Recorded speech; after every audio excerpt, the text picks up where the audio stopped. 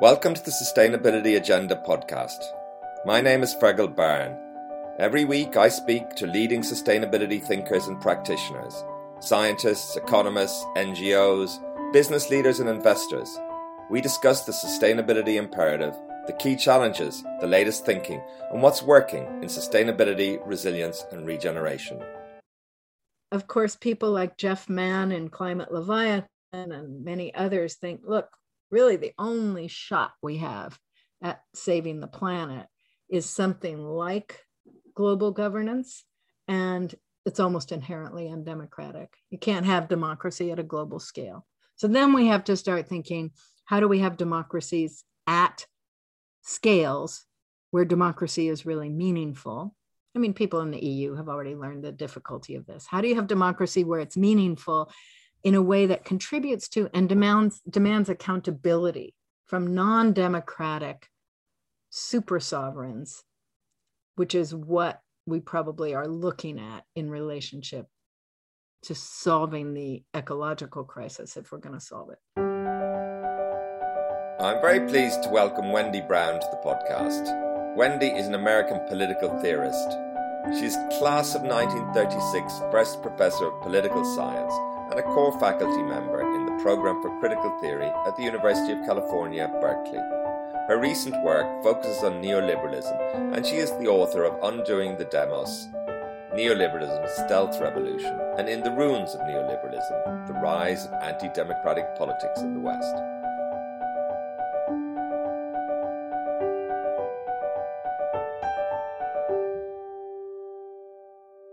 So thank you very much, Wendy, for joining me today on the Sustainability Agenda podcast. It's a pleasure to be here. Great. So just before we start, can you maybe just introduce yourself, tell us a little bit about your background and your work? I teach political theory at the University of California, Berkeley. I've been here for about 20 years, but I've been teaching for 40. My primary areas of research are contemporary political theory and especially crises of democracy, liberal democratic culture, and questions about how to transform both political economies and forms of governing in a more democratic and sustainable direction. Great. Now, I usually like to start, just get a sense of the lay of the land. Clearly, we face a number of deeply intractable, interlinked environmental crises. What in particular is on your mind right now, Wendy? Well, probably the thing that's most on my mind at this moment is the conjuncture of the urgency of addressing the climate crisis and the biodiversity crisis more generally, and the crises that we face in democracies, liberal democracies, and for democracy more generally, the kinds of things that have been characterized by right-wing populism, authoritarian populism, a turn toward authoritarianism, something your listeners know well about in rising right-wing forces in Europe and the UK, and that we've experienced here in this country with the thing we call Trumpism, but is much larger than Trumpism. So it's the convergence of the urgency of organizing what remains of democracies for a sustainable future and the catastrophic condition of those democracies at this moment. Yes. Now, neoliberalism has been a recent focus of your research. Now, this is a term that seems very wide, capacious, been used variously. Now, you see it as much more than deregulation and privatisation per se. Can you just maybe give us an overview of how do you look at Sure. this word? Yeah. What's interesting about understanding neoliberalism as much more than a set of economic or state policies, deregulation, rollback of progressive taxation, dismantling the welfare state, unleashing capital, leashing or breaking labor. All of those things are certainly part of it. But what's interesting is that one of the great neoliberal governors, namely Margaret Thatcher, herself understood that it was much more than a set of economic policies. She famously or infamously said, economics is the method, but the aim is to transform the soul. Now, what did she mean? That the nature of social democratic governing and social democratic states, in her view, derived very much from the writings of one of the important neoliberals, Friedrich Hayek. In her view, what social democracies had done was made us into non-entrepreneurial, dependent, entitled, and of course, lazy, irresponsible human creatures, rather than what she understood neoliberalism would do, which is make us individually responsible for ourselves and our families, make us entrepreneurial in orientation across every domain of life, have no expectations of provisions from the state, and above all, surrender the idea of society, instead simply understanding that there's only individuals and their families, and that's the heart of what needs to be regrounded, resecured in a neoliberal society. Now, there's much more to this, and I'll just say a few more sentences before we continue. If you read deeply in the classic architects of neoliberalism, what one sees is that they not only wanted markets to replace statism or state provision or state regulation or state redistribution, but they were also very invested in the idea of traditional morality being given its own sway, again, by pushing back against social justice schemes and all kinds of regulatory moral schemes that they also saw as encroaching on freedom and engaging in social engineering. So there's a deeply, we could say, socially conservative dimension to classical neoliberalism and its rollout, as well as that dimension that we identify with market freedom, deregulation, entrepreneurialism, and so forth. But these two things together, markets and morals, are intended to push back against statism, push back against social justice, push back against redistribution, and recenter or resecure the individual, the family, the moral order, and of course, a market order as the governing principles of society. Ideally, that means all states do is help prop markets and morals, but never intervene within them. And it means essentially dethroning the state, but also dethroning democratic legislation. And that's been one of my concerns in my writing and my research over the past 10 years, is the way that neoliberalism challenges democracy as a form of justice and as a form of governing ourselves. Instead, it says, basically too much democracy means too little markets and morals as governing powers. And instead, what we should do is limit democracy to a peaceful transfer of power and to voting, but not to legislated solutions to social, political, or economic problems. It's very interesting, and I'll come back to this question of how challenging democracy. I'm interested in the way in which you talk about and analyze so clearly that this question of what you might call the neoliberal logic that underpins everything. Homo economicus, making economics the model of everything. Can you talk a little bit about that, Wendy? Sure. I think it's one thing that all of us it's the water we swim in, the air we breathe, but it's also something we're all kind of conscious of and often made nervous about. That is to say, what neoliberalism has done is transformed every domain of existence, social, personal, political, cultural, and so forth, into what is most easily summed up as an economization of those forms. That is not necessarily literal marketization, but an economic approach to everything, using the model of economics as that which governs every domain of life. So, one might approach one's education or one's dating life in terms of return on investment, and in fact, the privatization of heretofore publicly provisioned higher education has forced individuals to do that. Should I invest in college? If so, what kind of college? What will give me a return on my investment? That's very different from public provision of higher education because it's in the interest of the public good and especially a democratic citizenry.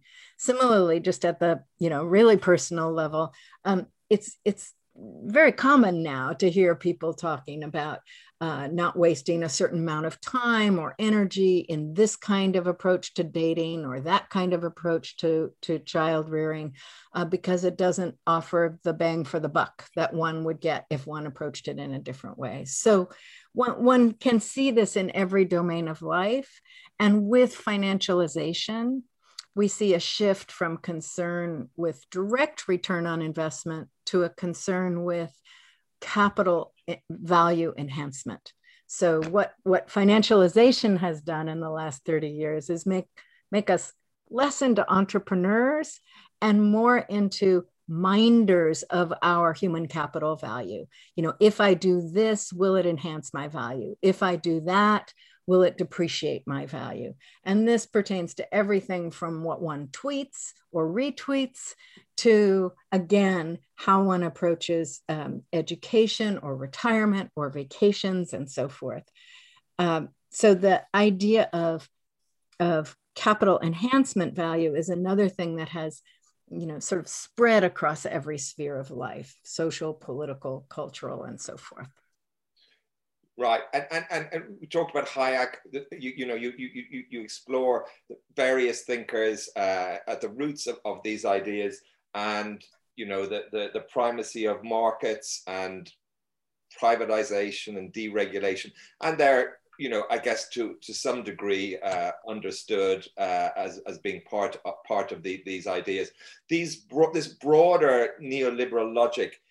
Was that part of what the initial thinkers, Hayek and these other, the Germans and order liberals or various groups, was that part of their plan?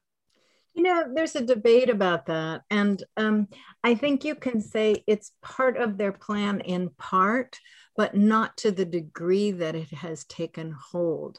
Because, and now I return to what I said at the beginning, they also believed in the importance of a moral order securing our values and our conduct. Basically, Hayek and the order liberals believed we should be governed on the one hand by markets and on the other hand by traditional morality. And each had their place in organizing the hierarchies of society, but also the conduct of society and sustaining what we could call an ethics in society. They never imagined that economization would so thoroughly saturate the moral order that they also believed was really important for securing families, property, individuals, and religious, and we could just say now, sort of patriarchal societies. They thought all of that really needed to be preserved and protected by pushing back against social justice schemes and re-securing the we could almost say natural order of evolved morality. Right. So there's to answer your question directly, my own argument is that the neoliberals had no intention of generating the societies that we face today, which are not only so hyper-economized, but also hardly what one could call free markets. They're much more likely to be plutocracies. Certainly the US should be characterized that way. And they're also societies in which citizens are extremely mobilized affectively by the results of neoliberalism. It's gross inequalities, it's reduction, as it were, of protected spheres of morality and ethics. And what you see is a highly mobilized and politicized population, where the neoliberals dreamed of populations really pacified and quieted by markets and morals. And instead, we have something of the opposite. So my own argument is there's a kind of Frankensteinian creation here that the neoliberals hadn't counted on. But that's another story and won't get us too close to the sustainability agenda that we need to talk about. Yes, yes.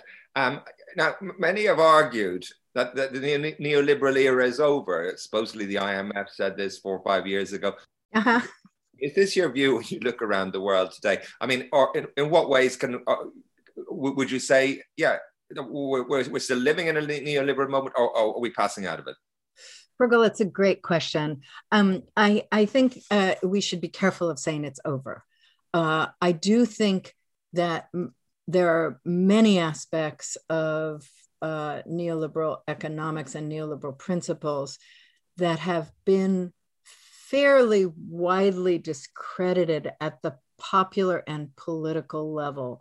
We're back in or not back in, but we're in an era of, especially with the pandemic, the open demand for state intervention and state solutions, not just to public health, but to the economic problems produced by the pandemic and to a series of others, including the question of the climate crisis. But we have to be careful about saying neoliberalism is over if it's still enshrined in the paradigms of economics and the logics that emerge from those paradigms in governing, even if there are supplements and transformations that render these paradigms, as it were, impure.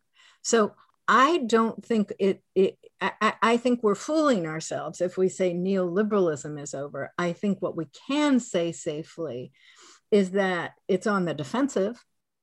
I don't think there are very many pure card-carrying neoliberals in power at this point. And there aren't that many even assisting power, but the models, and we can talk about this when we start talking about COP26 and the Dasgupta review, the economic models still are saturated with neoliberal assumptions and principles. And I think the belief in markets and market solutions, but also in treating every sphere as if an economic model helps us see its most important features. I don't think that's gone at all. And the privatization that neoliberalism achieved over its 40-year reign, that's very much with us. We're not seeing gigantic public reinvestments in infrastructure, in higher education, in social welfare, and so forth. We're seeing bailouts, but we're not seeing that kind of pushback against neoliberalism that would really signal its end. Yes, I mean, you talk about the what we've seen, and that kind of is a really eye-opening change in how people see the role of the state and their expectations. But an important theme in your work, I guess, is the impact of neoliberalism on democracy. You know, that it poses a profound threat to democracy, and you point out how political life is dominated by capital. Can you maybe talk about that a little bit, and how that would influence how the state would respond to, I guess, what we've seen already with the COVID, but maybe just a hint of what we're going to talk about later, you know, deal with issues like climate change? Sure, it's a big question. Maybe I'll approach it this way. I think that it's important to see the extent to which neoliberalism has discredited democratic legislation rooted in social justice and sustainability in favor, how it's discredited that and displaced it with either the belief that markets produce solutions or the affirmation of technocratic governing solutions imposed mostly by those trained in economics. So we could call it market adjusted solutions.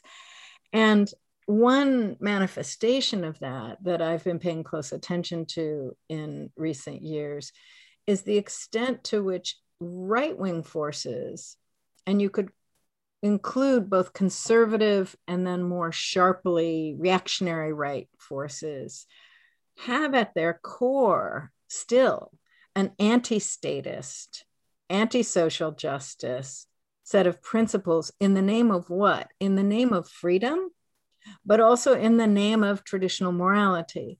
And in both cases, the challenge is to what they will openly call, as the classical neoliberals did, social engineering imposed by the state. So social engineering becomes their name for democratic legislation.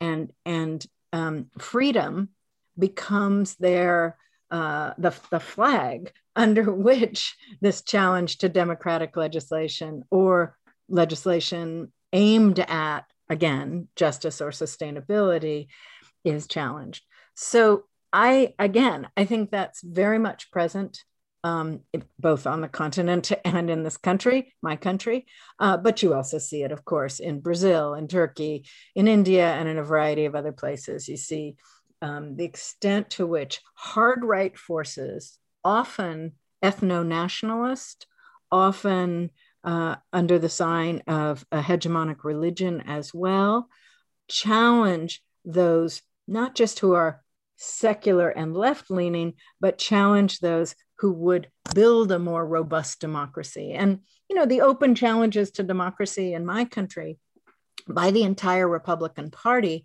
proceed even after our very dramatic insurrection of last January and the nightmare of Trumpism. I mean, it's still a party very busily trying to suppress and corrode and erode democracy at every turn, from open voter suppression to trying to hang on to slave era principles of gerrymandering and of other principles that govern our institutions that are openly anti-democratic. And the fact that this is something that can be, how shall I put it, done overtly rather than kind of on the sly, tells you just how much the anti-democratic thrust of neoliberalism took deep hold in our culture.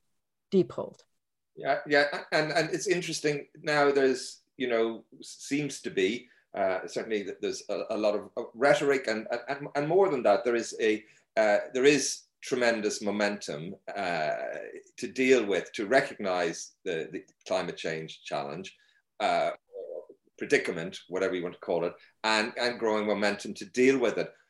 At this moment in time, what would you expect, given your political analysis of where we are in this, ongoing neoliberal moment? What kind of solutions would you expect to see that we would come up with, given the alignment of forces? Here it's difficult to predict, because I've been dwelling on the anti-democratic spawn of neoliberal governing for the last 40 years. But there's something else that it has spawned, which is a robust opposition. And one sees that particularly in what we call Gen Z, the young, and Gen X, the millennials. But one also sees it in the tremendously robust social movements around the world on behalf of addressing climate change and on behalf of a number of other things as well. So I'm hesitant to look into a crystal ball at this moment and say these are the kinds of policies we could predict. I think what we do see, both from the EU and now in my country with the Biden administration, is an effort to move a little more forcefully than maybe a decade ago, when the free marketeers still really had the reins pretty tight. I think we see an effort to combine thinking about the necessary social transformations in ways of life with reduction in carbon emissions and protection of against continued destruction of biodiversity. We see that, but I think it still remains a very open question as to how successfully these governing institutions can pry themselves apart, not only from neoliberal logic, but also, of course, from the concerns of corporations, whether those concerns are profit-driven or shareholder value. And there's a battle ahead. The corporations will want to be the ones who settle the future of how we deal with climate change. And on the other hand, governing institutions, both transnational and national, will be fighting on their own to do it differently, but cooperatively with corporations. So that's I think we call it the dilemma and the grid on which the near-term climate change response future rests, with the tremendous force and mobilization of climate change activists also being significant. But the question is, how significant? Now, I think you were trying to ask, what kinds of policies do we expect to see? And we can talk about that next. Yeah. I suppose, there's been a sea change really in awareness or acceptance and tremendous momentum. And the SDGs getting a lot of attention, and corporates are certainly very involved in that. Mark Carney recently said that net zero represented the greatest economic opportunity of our era. That's quite a statement. So it's, I suppose we haven't really talked about corporations. I just, if you've got a few thoughts on the role of corporations. I know you've done quite a lot of work around Citizens United and so forth, but they're not losing, the profit motive is still central. And their power. Yes. So here's the thing. I mean, we know there's a tremendous amount of greenwashing. I mean, there's no point in spending precious minutes with you detailing all the examples. Corporations simply presenting themselves from Chevron to Patagonia, presenting themselves as if they are the sustainable future. But then the question is why? It's not about profit. It really is about shareholder value. And this is the thing I think we have to grasp in this particular moment of capitalism, is that profit is one thing. Of course, it matters. Shareholder value, as the GameStop players will tell you, also matters. And it matters because the question of who is willing to invest in you, whether it's retail investors or huge hedge funds, determines your future, which in turn determines your capacity for profitability. So in some ways, we could say greenwashing has never been as important as it is now, because it's about shareholder value and not only about profitability. So I think when someone tells you that 2050 or 2030 goals are the greatest economic opportunity of a lifetime, it's certainly true. There's all kinds of opportunity for innovation and investment, and whether it's electric vehicles or whether it's pushing carbon emissions back into the ground, shifting away from coal, whatever. All of those things are certainly opportunities at the material economic level, but there's also a tremendous competition now among corporations to be the leader that everybody wants to invest in, small investors and large, and to reap the values, to reap the benefits of that shareholder value as a consequence. Yeah, it's this question of the investors is an interesting one, because of course it's so much of the investment, at least in the United States, is concentrated in the hands of three large institutional investors and so forth. Right.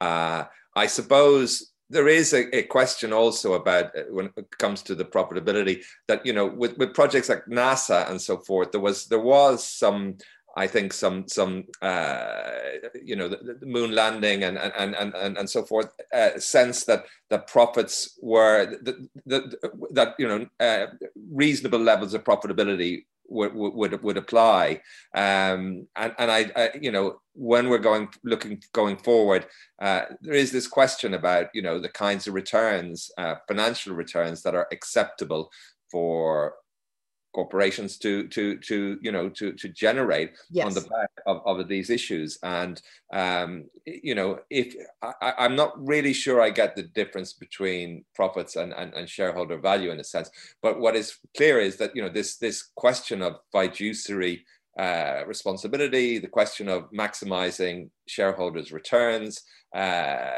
is still very strong in, you know, in the Supreme Court of Delaware. And whether or not that's going to change or how that might, is talk about stakeholder capitalism. But, you know, again, some people question, you know, what's really going on there. It becomes something vague, something with which corporations can manage themselves. You know, anything that stops regulation has got to be good. So I suppose it's kind of unfolding now. But there is this question for sure about the key role and interest that large corporations have in the SDGs, and also in various ways investors also, the huge sums of money going into these areas now, and Biden seems to be, you know, very committed. Yes, we're all shocked, I have to say. You know, all of us on the left expected him to govern to the center rather than to the left, and he's clearly learned his lesson from the Obama years. When you have the Senate and you have the White House, you don't waste a minute, because Obama wasted every minute trying to compromise, and he's not. So we're all getting used to this and trying to figure out how to keep the priorities where they need to be. But it's clearly between the bailout packages pertaining to COVID and his new, not quite named Green New Deal and infrastructure budget, it's really quite astonishing. Yes. And that's a tangible break with neoliberalism. That's a move to massive government spending, and even, dare I say it, a tacit, never avowed, but a tacit reliance on modern monetary theory, a tacit reliance on the idea that you do not have to tax to the degree that you spend because the money's there. Yeah, some kickback a little bit as well. There's some questions about, you know, the bond yields and, yes. And you know, this massive, there's a moment there, we'll see how that plays out. But this question of the financialization of the economy, something you explored. I'd be interested to get your perspective on that. You know, there is tremendous momentum, the M word again, on you know, I guess, financializing, capitalizing nature. There's natural capital solutions. Yeah. There, you know, we talk, you know, there's ecological economics we've had, but this lens of financialization and looking, you know, it creeps into so many. We talked briefly about the Dasgupta report. COP26 is coming up. Maybe you could just talk about that a little bit. Look, you know, I don't know anybody who's read the entire Dasgupta report, although I'm sure someone has. But I did spend a full day with it. So, you know, read pieces of it. It's a bit like Piketty, you know, nobody reads the whole book, but everybody gets the gist. and I have tremendous admiration for what that review is trying to do. It's an earnest attempt at a new paradigm, a new economics paradigm for thinking, for educating, for policymaking, for governing. What's striking about it is that even as it tries to rejigger and retool the paradigm of economics that it's also defending, and it's really important to see it's simultaneously an indictment of neoliberal economics and a defense of it. So it tries to retitrate and retool neoliberalism as economic model for a full engagement with what it calls nature. But as it does this, it makes zero mention of essential features of capitalism: the drive for profit, the drive for growth, the drive for, now with financialization, shareholder value. So as a result, it's just a pile of contradictions. On the one hand, the Dasgupta report treats nature as assets. I mean, boldly, bluntly, nature is a set of assets. On the other hand, he keeps insisting nature is us. We're embedded in it. We are it. It's not separate from us. Now, if that's so, then talking about it as assets is at odds with understanding us as embedded, and talking about it as a portfolio of assets, which he does, is very different from understanding ecological interconnectedness. That is, understanding, why warm oceans in one part of the world create floods and droughts and other things in another part of the world. So there's a recognition, an attempted recognition of the radical reconfiguration of economics and economic thinking, and the world as nothing but our assets and nothing but something to apply price theory to, and then a retrenchment from that. He appreciates, for example, that only what he calls deep education in nature and ecology will create the bedrock for changed ways of life. He thinks, of course there have to be changed ways of life if we're really going to have a sustainable existence. But at the same time, he relies so heavily on economic principles for rethinking how we approach the world of ecology that it's hard to see how this deep education, resituating us in nature and as nature and embedded in nature, actually affects the economic principles at all. So I'm fascinated by the report because in some ways it's a beautiful mirror of our predicament today, which is the economists do not want to let go of their capacity and their right, as it were, to solve the problem within a capitalist order of a crisis that is not just a crisis of global warming, but also a crisis of too much production, too much consumption, and an economy rooted in growth and profit rather than sustainability and human needs. So it can't solve the problem, even in 500 pages that it sets out to model.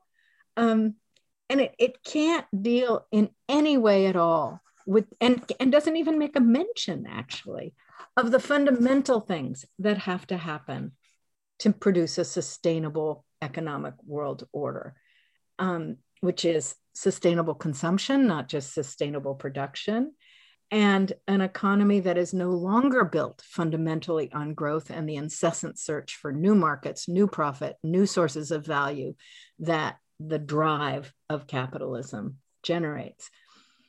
So there's more to say here, but that's my beginning with the Dasgupta review and what I think will underpin COP26. Yeah, it's very interesting, fascinating insights there. Now, and shocking. It's a major initiative, and it's 500 pages, and a lot of thoughts gone into that. Oh, and let me add, so much of it is so rich. You learned so much detail. You learned so much about deforestation and livestock and fishing and all of this. But so let me just add this. He understands that fossil fuel extraction and burning must come to an end, that deforestation must come to an end. He tacitly, understands that we have to stop producing plastics and other kinds of what we call forever waste, that we need a radical reduction in livestock and in fishing. We need to replace unsustainable agribusiness with sustainable agriculture. We need to transform our energy grid. We need to transform the cities and the suburbs that are bound to the current energy grids. All of that is present in the report. And then the solutions turn back to basic price theoretical economic models. But it's the heart of the paradox and the confusion of the idea of economic growth. On the one page of the newspaper, you have the shock and about an environmental crisis. On the next page, the disappointment in the levels of economic growth, yes, and conflict and paradox at the heart of our current economic moment. And a paradox that every single one of us is bound to as well, to the extent that we are all now financialized creatures in a very literal way, that our pensions, that our homes, that everything are bound to financial markets and to the growth principles and to the, we could just say, vicissitudes of those markets, that keeps any of us from being innocent of that split page that you just described. Let's take a brief break to hear about an organization we support. Global Witness, a pioneering campaigning NGO that exposes the environmental and human rights abuses by some of the world's biggest companies and most powerful political figures. For 25 years, they've campaigned against the exploitation of the Earth's natural resources, the destruction of indigenous peoples, and corruption that has siphoned billions of dollars from the poorest countries. Global Witness doesn't just expose the abuse of power, it works to transform the systems that allow this abuse to flourish unchecked. Find out more at globalwitness.org. And now we're back to today's episode. Focusing on the markets and neoliberalism is one thing, but looking at so maybe and one finds oneself critical of some of these ideas, but I guess at the heart also of your work is this idea of renewal of democracy. The idea of what would renewal look like, yes, what would democracy look like. These neoliberal ideas didn't just emerge haphazardly. There was a huge focused effort, various thinkers, think tanks like the Mont Pelerin, yes, over decades to establish these ideas. What hope do you have for renewal of democratic values, and can you maybe talk about what you see emerging or would like to see emerging, or just generally around that, Wendy?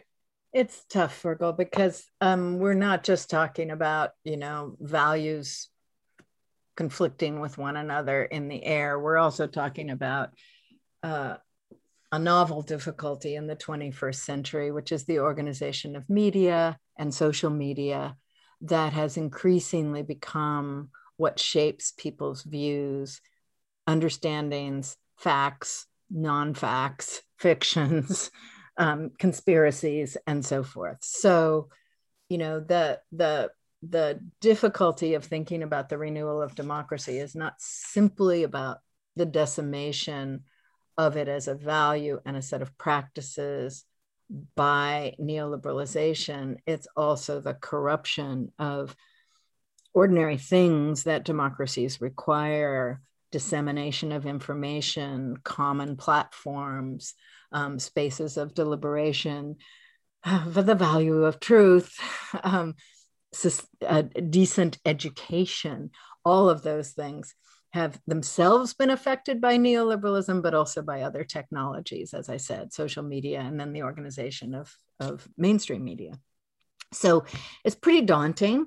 And then the other daunting thing is to imagine that democracies, even when they are relatively healthy, are not particularly good at solving long-term problems, or as Tocqueville put it, giving themselves privations.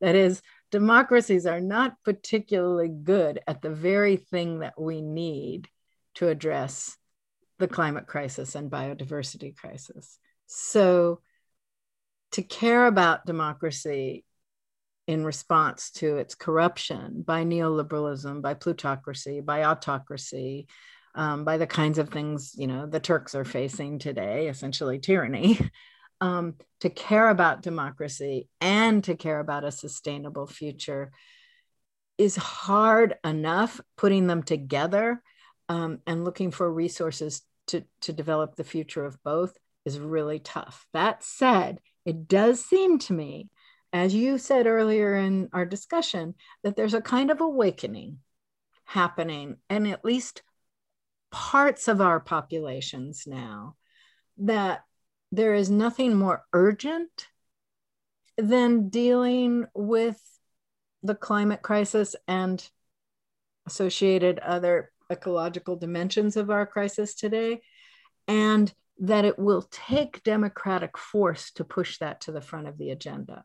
Why? Not just because states are resistant, but because our current economic order is not going to push that to the front. It may push it into the front window for dressing, but it's not going to make that its preeminent concern. So it's really going to take the people, and it's really going to take the people in a different orientation than ordinary democracies cultivate. It's going to take us understanding existential crises and long-range impacts and long-range solutions, as opposed to what democracies usually do, which is solve immediate and local problems or establish values by which we think we ought to be ordered. So it's a huge challenge.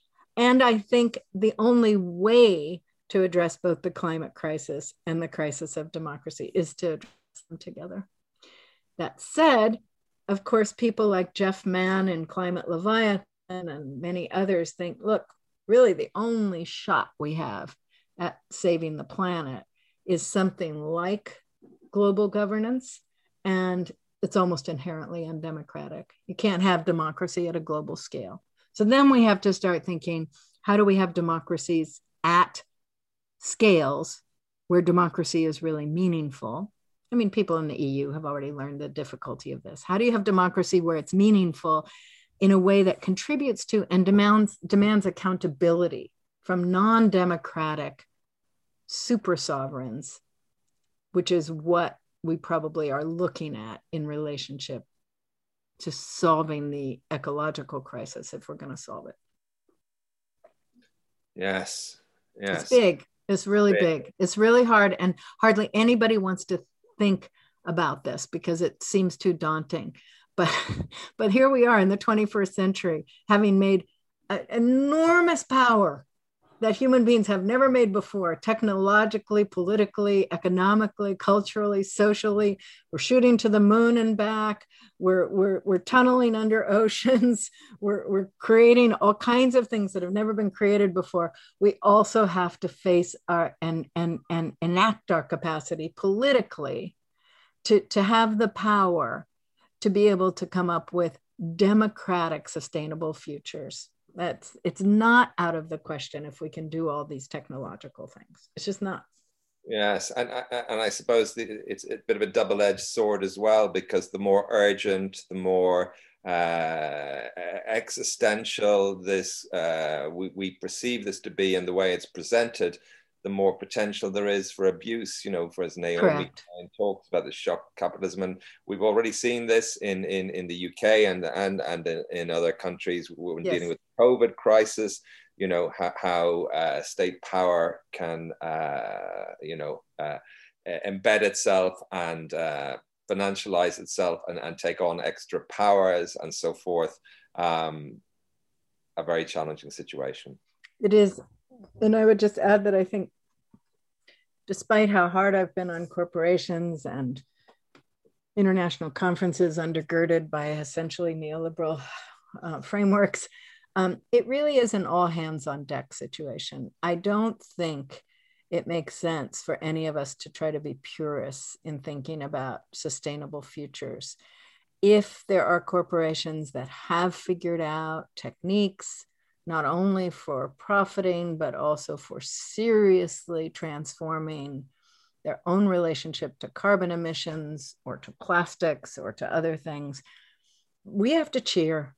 And if we find small local experiments that have made fisheries into something more sustainable, more long run, or have figured out ways, as apparently people have now, with giving cows red seaweed to reduce their methane emissions, we have to cheer. It's not going to be the kind of total all-at-once solution that I think some dream of, but also despair of. But on the other hand, it can't be pure incrementalism. We have to keep pushing this great big picture out there while working at all kinds of levels to solve it. It's very well said there, Wendy. And it's that's right. Unfortunately, there are also some ideas around the edge that are creeping in, the geoengineering and things like that. But absolutely, in terms of we probably and those we need to openly fight about. I don't mean we just take every. So those are the scary ones, where we're really seeding the clouds and changing the temperature of the earth and experimenting. Yes. So and they're financial, some of those can be very financially rewarding as well. And very lucrative. Scale of the problem, we're open to, big solutions as well. And I think adaptation has been generally undervalued, thinking about that over, coming decades and so forth. But I absolutely think that what you're talking about, bringing together all the different ways of thinking and groups and so forth, and being open, all hands on deck, and yes, absolutely. What's next for you, Wendy? What's interesting. So I am actually interested in trying to think in more substantive ways about sustainability in relationship to a project that I've just started, which is on freedom. And here I will just say briefly what I think most people know, which is the extent to which the right, not just neoliberalism, but the right wing, has really grabbed freedom for its own and left dreams of emancipation and freedom on the left kind of confused and in the ditch. And I want to think through this problem, but I also want to think through the ways in which in histories of conceptualizations of freedom, external nature, as it was called, or sustainability, or our relationship to the planet and to the other species on it, has really never been a part of thinking or conceptualizing human freedom. So that's my next project. And I wish you the very best of success with that, Wendy. And thank you so much for joining me today, and for fascinating discussion and insights into the challenges we're now facing. And I wish you all the best. Fergal, thank you. It's been a pleasure. If you like what you heard today on the Sustainability Agenda, we think you'll enjoy Aaron Stibbe's book, Ecolinguistics, Language, Ecology and the Stories We Live By, which has recently been published in a second edition. This groundbreaking book reveals the stories that underpin unequal and unsustainable societies and searches for inspirational forms of language that can help rebuild a kinder, more ecological world. It's supported by a free online course called The Stories We Live By. Just type the name into Google and you can find it. Thank you for listening to the Sustainability Agenda podcast. I hope you found it interesting. It would be great if you could leave a review and share the podcast on social media. You can sign up at iTunes to make sure you don't miss any future episodes.